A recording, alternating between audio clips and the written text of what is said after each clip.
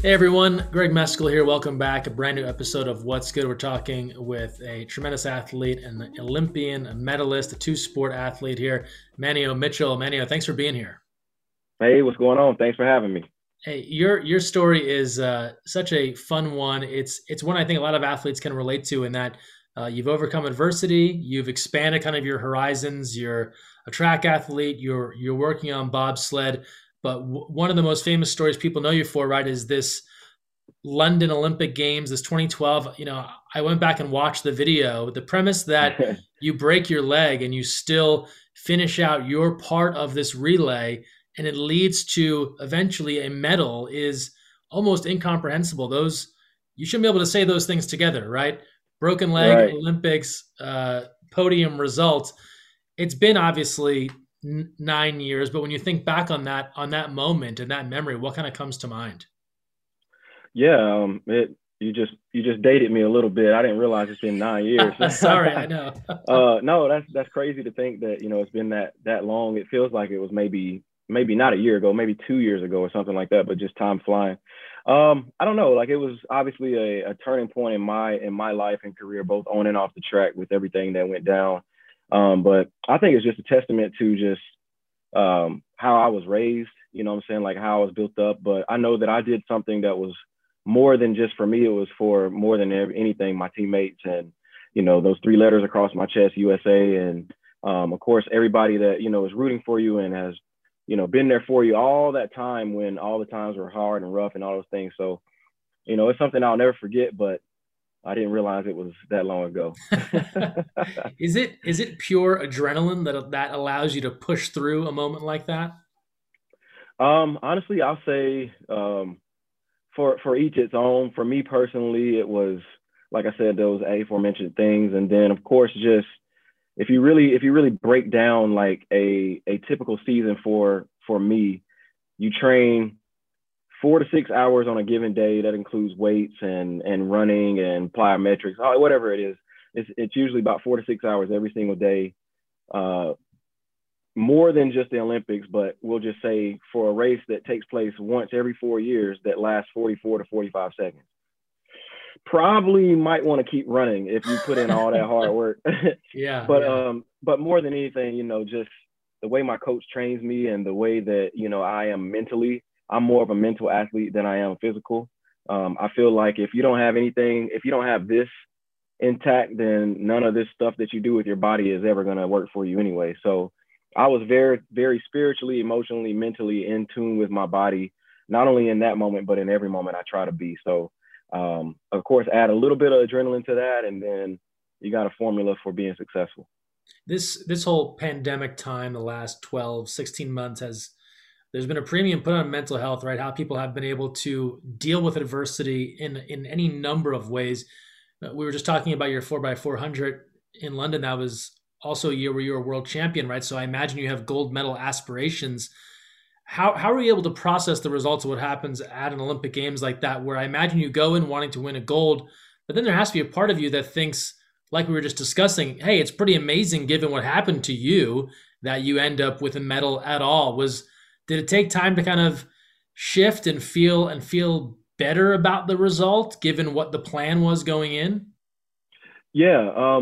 For me personally, I knew that I gave all I could in the moment. And that's what I've always been taught, even from a young age, is to try to give your best effort. And sometimes you may not come out on top, but if you give your best effort, you exhaust all of your attributes, your energy, your talent, then that's a win for you. So I think going in, that was the plan, just to try to give my all, inspire generation. Ironically, was the phrase or the coin term for the Yeah. Olympic Games in 2012 was to inspire a generation.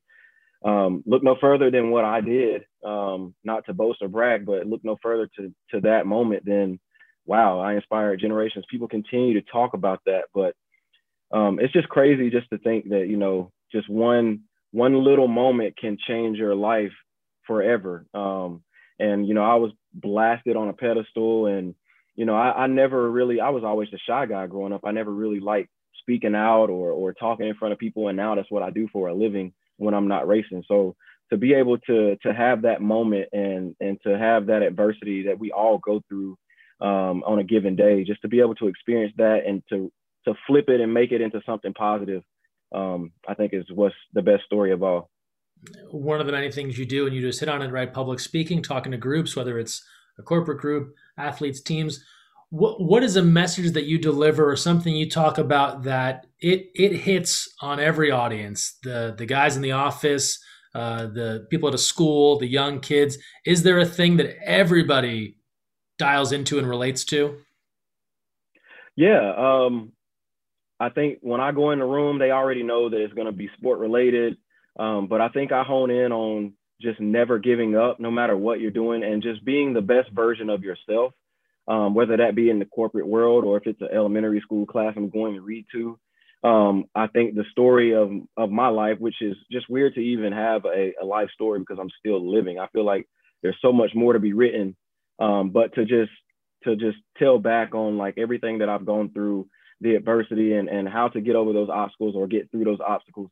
I think people can relate to that in many different situations. So it's always cool to see, the grown adults, like people coming up to you and like, hey, I really enjoyed that. I've been dealing with blah, blah, blah. And just hearing that has inspired me to go back and do this. And the same thing for little kids, whether it's something athletically or if they're taking an EOG test or whatever it is, just to make sure I'm giving my best effort and that I leave this room after speaking with them. I want them to be better than they were when they walked in, when they walk out. So that's how I see it. Tokyo Olympics a year delayed, but now coming up this summer, and you have a great story I know about your son kind of convincing you to give it one more go. I want to come back to that in a minute, but when you look at 2016, just kind of reading about your lead up to that, it sounded like you personally didn't feel like maybe you were there physically, mentally. When you think about the lead up to that, what didn't go right for you, and after that, was track just a done deal for you? Where did you kind of put the sport in your mind? Yeah, so I was dealing with some inner family situations, equipment issues, sponsor issues, you name it. 2016 was a year full of adversity for me. I thought 2012 was that, but 2016 was rough. So going into the games, I qualified for the games. I had the standard, and then I qualified for the trials, and went to the trials. Went out in the first round, just mentally shut down. I was just not mentally ready with everything that I was going through at the time. I tried to conceal it. I tried to, get through the workouts, and then of course a lot of people don't realize like right after 2012, I didn't just bounce back. I was back on the track the following May at the Penn Relays, running for Team USA again, running faster than I was before the year that I broke my leg. And just mentally, I could be in practice and I get to where it was in London where I broke my leg and I just shut down, like my body just stopped. So I knew that was a mental thing. So I had to do some mental training, and that doesn't just happen overnight. That takes years. That takes months. Sometimes people, the Tom Brady's of the world or the Steph Curry's of the world, it may take them a little less time. But if you're honing in on that skill, sometimes it takes a little bit of time. So for me personally, it took a lot of time because I was still dealing with things and still trying to be at peak performance and the best shape of my life, to be one of the best in the world at what I do, which is very, very hard in this sport, to hold that spot. So I just tried to channel in on that. So 2016 was, yeah, it was full of turmoil, lots of different things. So going into those trials, I just was not ready. Physically, I was ready. I was more than ready physically, but mentally, I wasn't in tune with everything. So that's why I've really been, forcing myself to get better at both of those things at once. You hear coaches and athletes in any sport talk about limiting distractions, and if things aren't right away from where they perform, it's going to bleed into what they do. It sounds like you really lived that, right? You had all these other things going on, and even though on paper, right, physically, I'm sure someone saw you walk out to the track that day and say he looks as good as he ever looked. He's ready to go, right? But the rest of it's just not there. In the years to follow, how did you work through those things so that if something else came up, you kind of had a way to deal with it?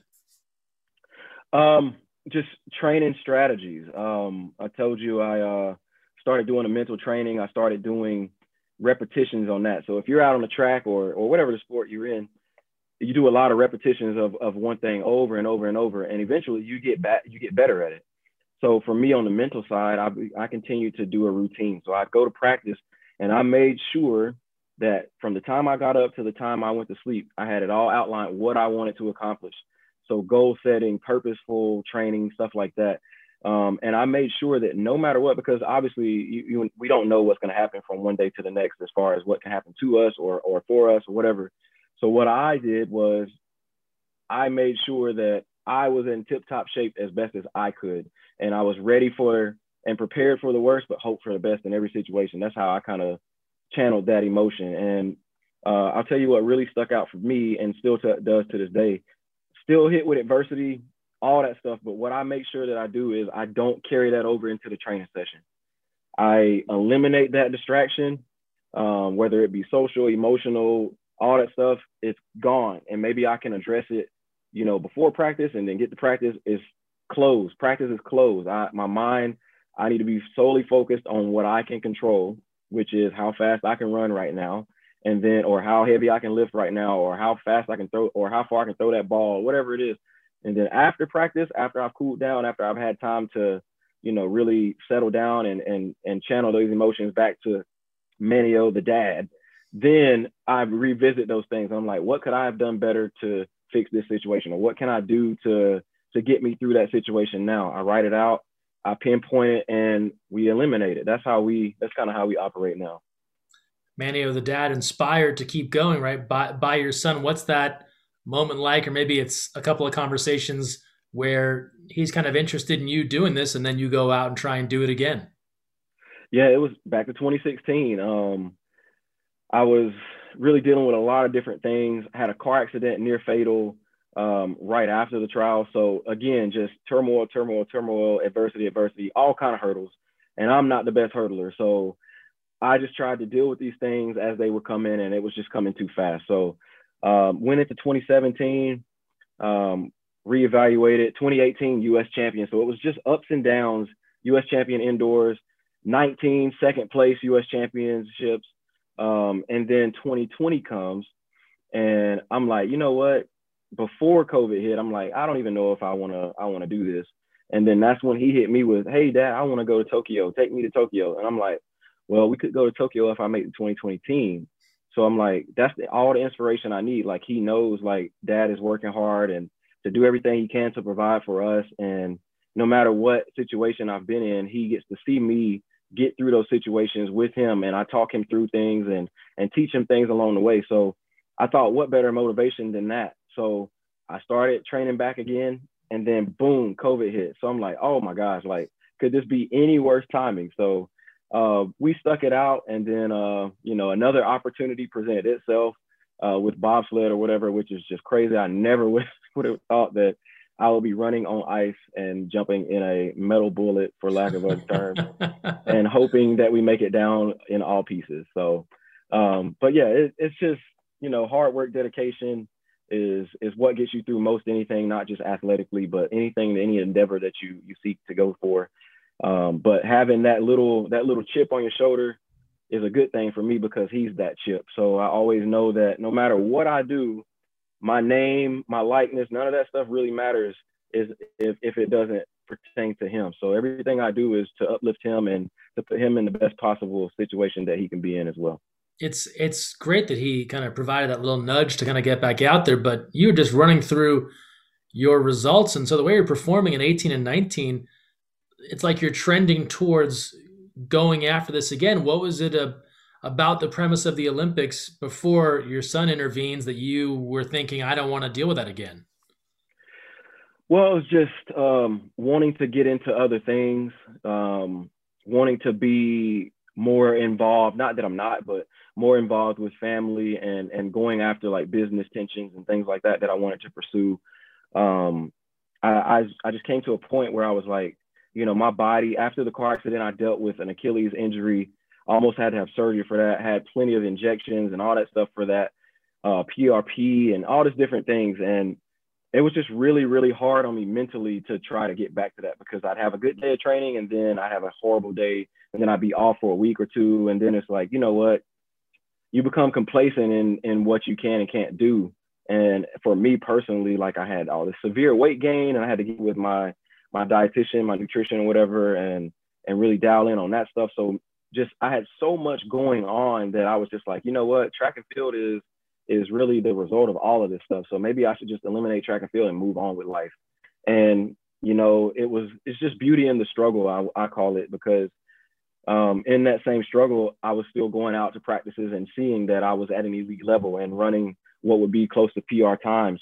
So I was like, you know what, I have to stick it out. And that right there, like shortly after I made a decision, like, I think I want to go try it again one more time. And he was like, yeah, Daddy, I want to, that whole situation. So I was like, I have to now. Like he's holding me accountable for at least trying. Like, I don't want him to see that I gave up. And that's what he felt like I was doing. So he's a good CEO for me. He's a good That's CEO. excellent. Trials are still to come here, so still to be determined if you can earn a spot here for Team USA. But you've been through it now, where you went, right? Won a medal, had the injury. 16, we know the adversity there. What is success this time around? I mean, if you're able to make this U.S. team, have you already figured out what you'll accept as a successful appearance? Even getting there is enough for me. Of course, you want to go and you want to medal. And when you're on the 4x400 meter relay team for Team USA, you're expected to medal. Yeah. That's just a given. That's not being cocky or anything like that. It's just how we operate. No matter what 4 guys are out there or 4 girls are out there, we're expected to get gold every time. And when you have that in the back of your mind and you've been there before, just getting there is enough, because you already know what's going to happen when you get there.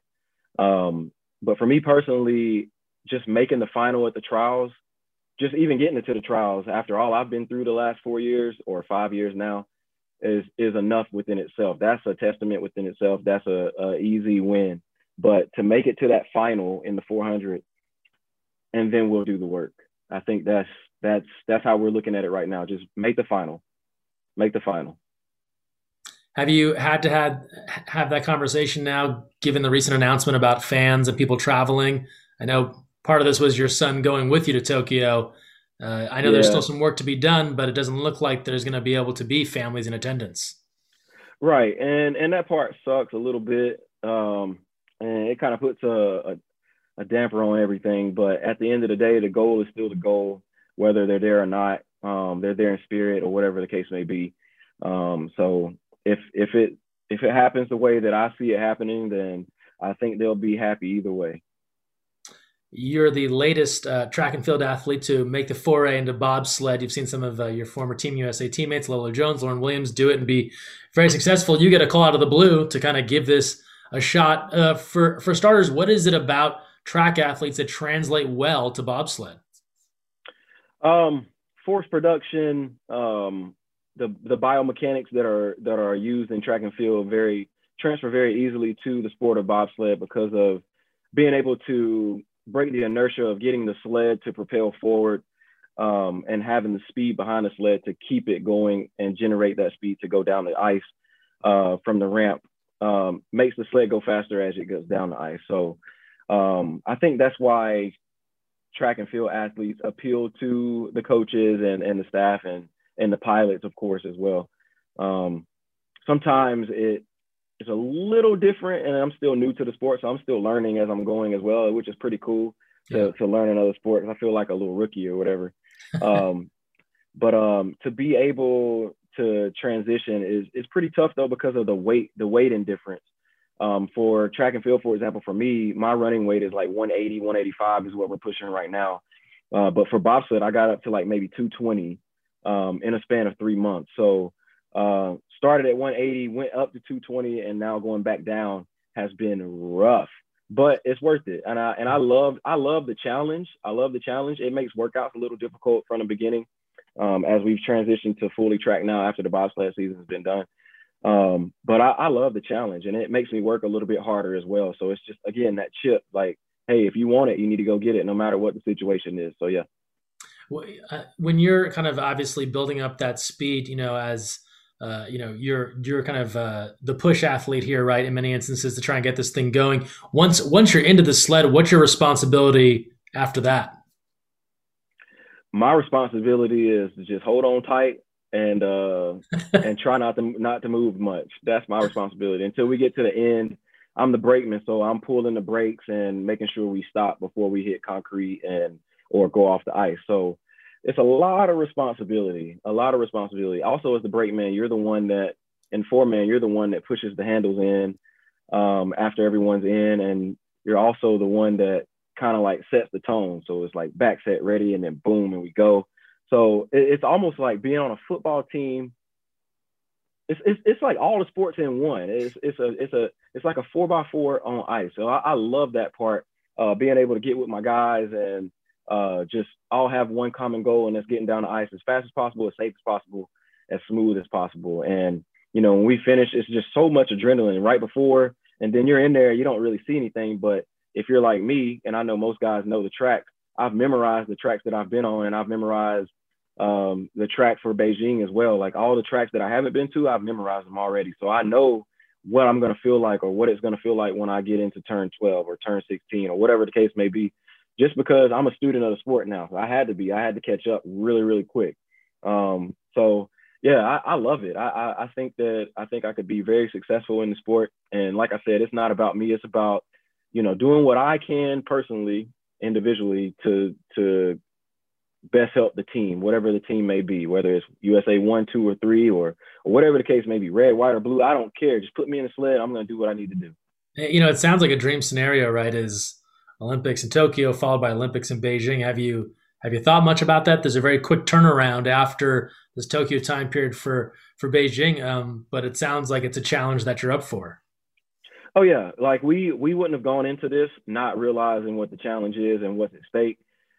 We've written it all out, so we've worked from Beijing all the way back to now.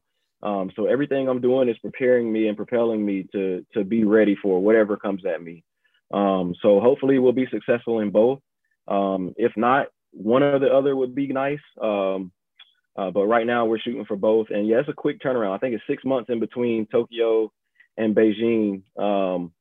Let's see, August, September, October, November, December, January, February, 6.5 months. But I mean, it's never been done before, but there's always a time for something to be done. And I think I can do it. So yeah, I think I'm best suited to do it. And then, and I know you're aware of this as well, right? When Lauren Williams wins her medal, I believe she was the first U.S. African American woman to win it. You'd be the first Right. to appear for bobsled, just to be on the team, right, in the Olympic Games. Where does that sit in your mind as far as being a trailblazer in that way?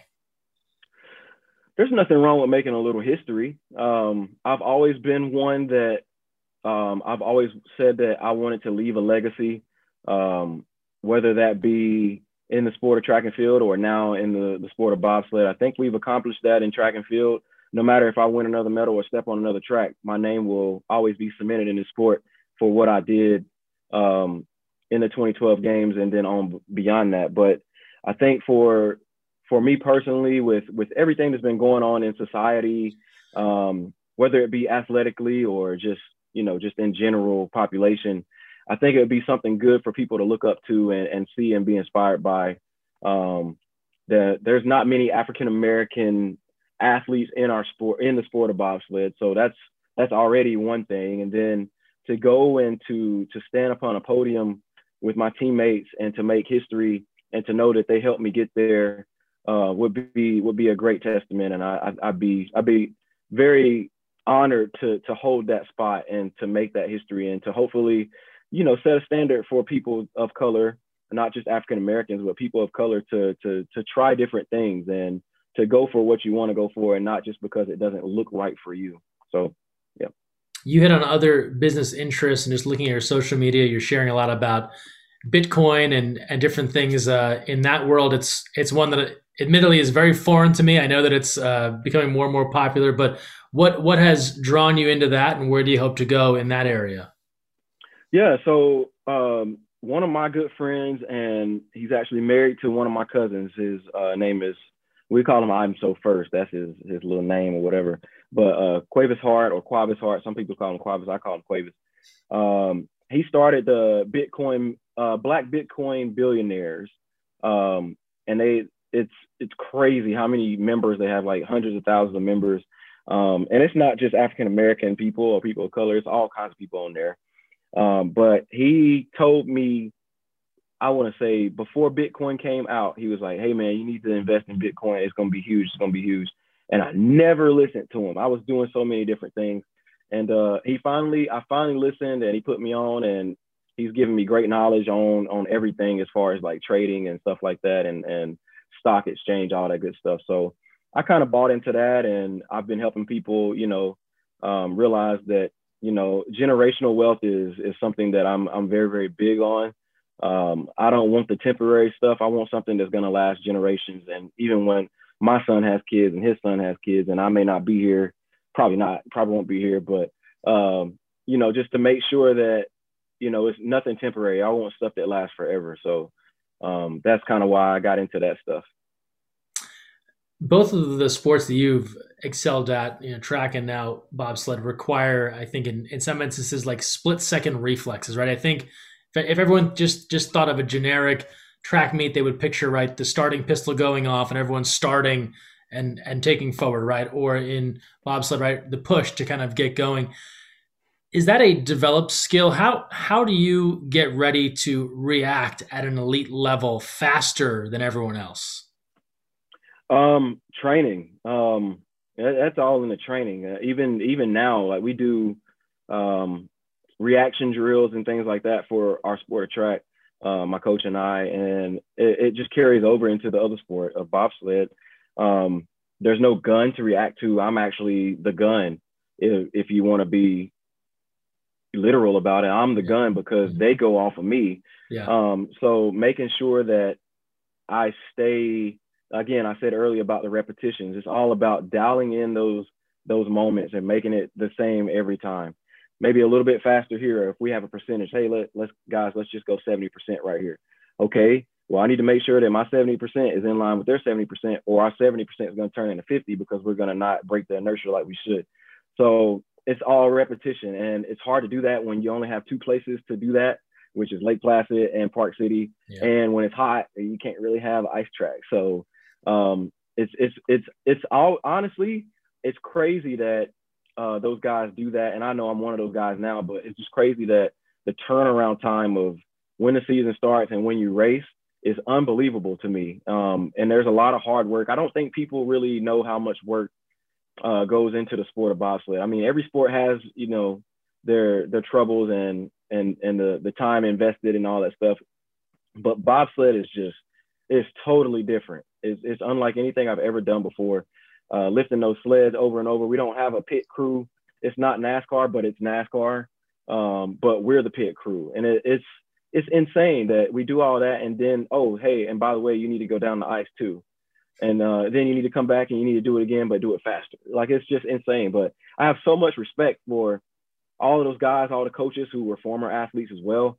I have so much respect for them, and that's why I was like, you know what? When I got the opportunity, I wanted to make sure that they knew that, hey, I'm not just a track guy just trying to come over here and just get a medal. That's not what I'm here for. I'm here to learn everything that I can from scratch to make sure that I can put myself in the best position to put everybody around me in the best position. So bobsled is a beast, and I love it. I love being a beast. So it's a great fit for me.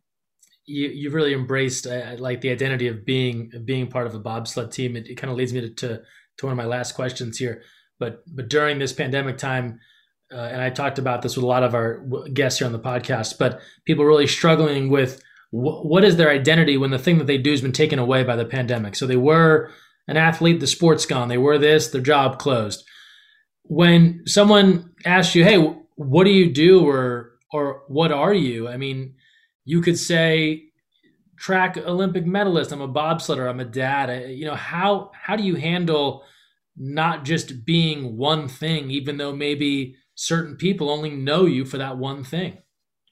Yeah, and that's tough. It's funny that you say that because I was at practice earlier today, and I went to a different track today because I just wanted to get away. Sometimes I'll drive 30 minutes to another track just to get away, change the scenery.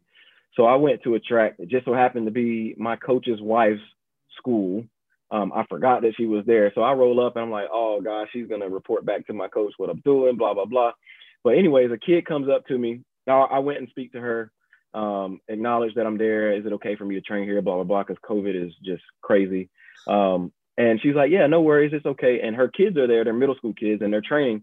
And I'm walking away. And of course I can hear her say, you guys know who that is, right? And she's like giving this whole spiel. And then I hear all the gas. And then as I'm warming up, these kids are coming up to me. Hey, are you that Olympic athlete dude that broke his leg? I'm like, yeah, that's me. I was like, I do more than that though, right? I just saying, I'm not being rude. And he was like, oh, really? I was like, yeah, I'm more than an athlete. And we've heard that term before or that phrase, but it's never been more real than now, especially after COVID, because people forgot that sports existed. But they still remember what you do. And especially for me, I can't go anywhere without that story coming up. And it's bittersweet. It's like, well, not bittersweet. It's positive and negative. It's like, I don't want to talk about it all the time, but again, at the same time, here I am earning a new fan, or maybe I'm helping this person by, talking to them, because you never know what people are going through. So you get tired of it. But for me personally, I always say I'm just an entrepreneur, because I feel like there's nothing that I can't do and there's nothing that I won't do that I put my mind to. So if it goes from public speaking to being a dad, like that's my number one job. Like I love that. That's like top tier. Nothing supersedes that ever. But I like being the dad that does all those different things, but I like being dad first. So I don't know. I usually just say I'm Kai's dad and people get it because they know him more than they know me. So yeah. Well, thanks for telling the story again. I know I'm the latest person to ask you about 2012, so I Oh, appreciate nah, no that. worries. It's all Hey, good. we close these out with the same three questions we ask all of our guests. We'll start first with Manuel. What's something you've done just for you lately? Just for me, I've taken more time to read and to plan out what's going to happen after the sports are done. I've been really, really investing in that. Just putting in the time, making plans, and going over it with my team, and just making sure that all my steps are lining up to be where I want to be, because I don't want to transition right when it's over. I want to start transitioning right when I'm on my way out, so to speak. So that way it's a more fluid transition, and I'm like ready and prepared to do what it is that I want to do. So I've Do been you, do taking a lot you, of time for myself. do you have a sense of how much longer you want to be an athlete in either track or bobsled? Uh, I think this will be the last go around for track. I just don't see another 2.5 years.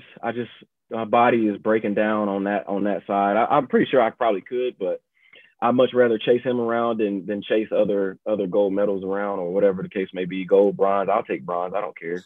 Um, but yeah, I'd much rather. He's 8 years old now. He'll be 9 in November. So I'd much rather just invest more into him. Not that I don't already, but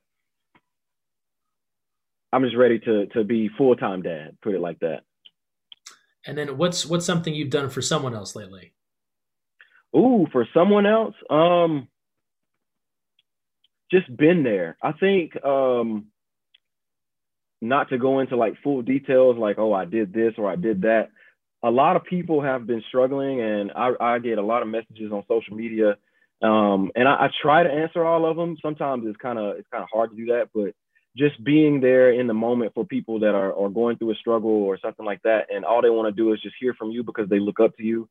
I think that that's important, and not every athlete is going to be able to do that, or has a desire to do that, because maybe they don't know how to react to those types of actions. But for me personally, being more accessible, being more open, I think has been not only fruitful for the people receiving it, but for me as well. Like I get blessings from that as well. So I would say, to answer the question is just being there for people.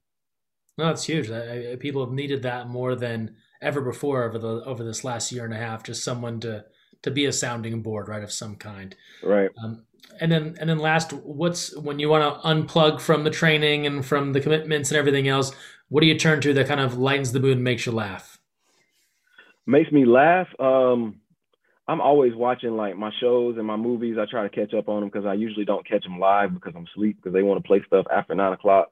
So I'll catch them the next day, or if I really, really want to unwind, I might have a little drink every once in a while. Turn on some music. Music is like right there for me. I miss the live shows. I miss the live music. Because that's my jam for sure. But just sometimes even just driving away. Luckily here in Asheville, we have beautiful mountains that you can go up on the parkway and just kind of unwind and just take in nature and take in, God's blessings and all that stuff. So I do that quite often. And then of course, if there's a masseuse available, your boy's the first one on the table. So to all my masseuses out there, massage therapists, all the chiropractors, I love y'all. Please see me. What's the next live concert you'd love to go see? Snarky Puppy. Snarky Puppy. Not familiar. Yeah, they're a jazz and fusion band. Okay. Look it up. Snarky Puppy. You will not be disappointed. I promise. Good stuff. Hey, Manny Mitchell, appreciate taking the time. Best of luck, hopefully in Tokyo and then Beijing. Thank you so much. I appreciate it.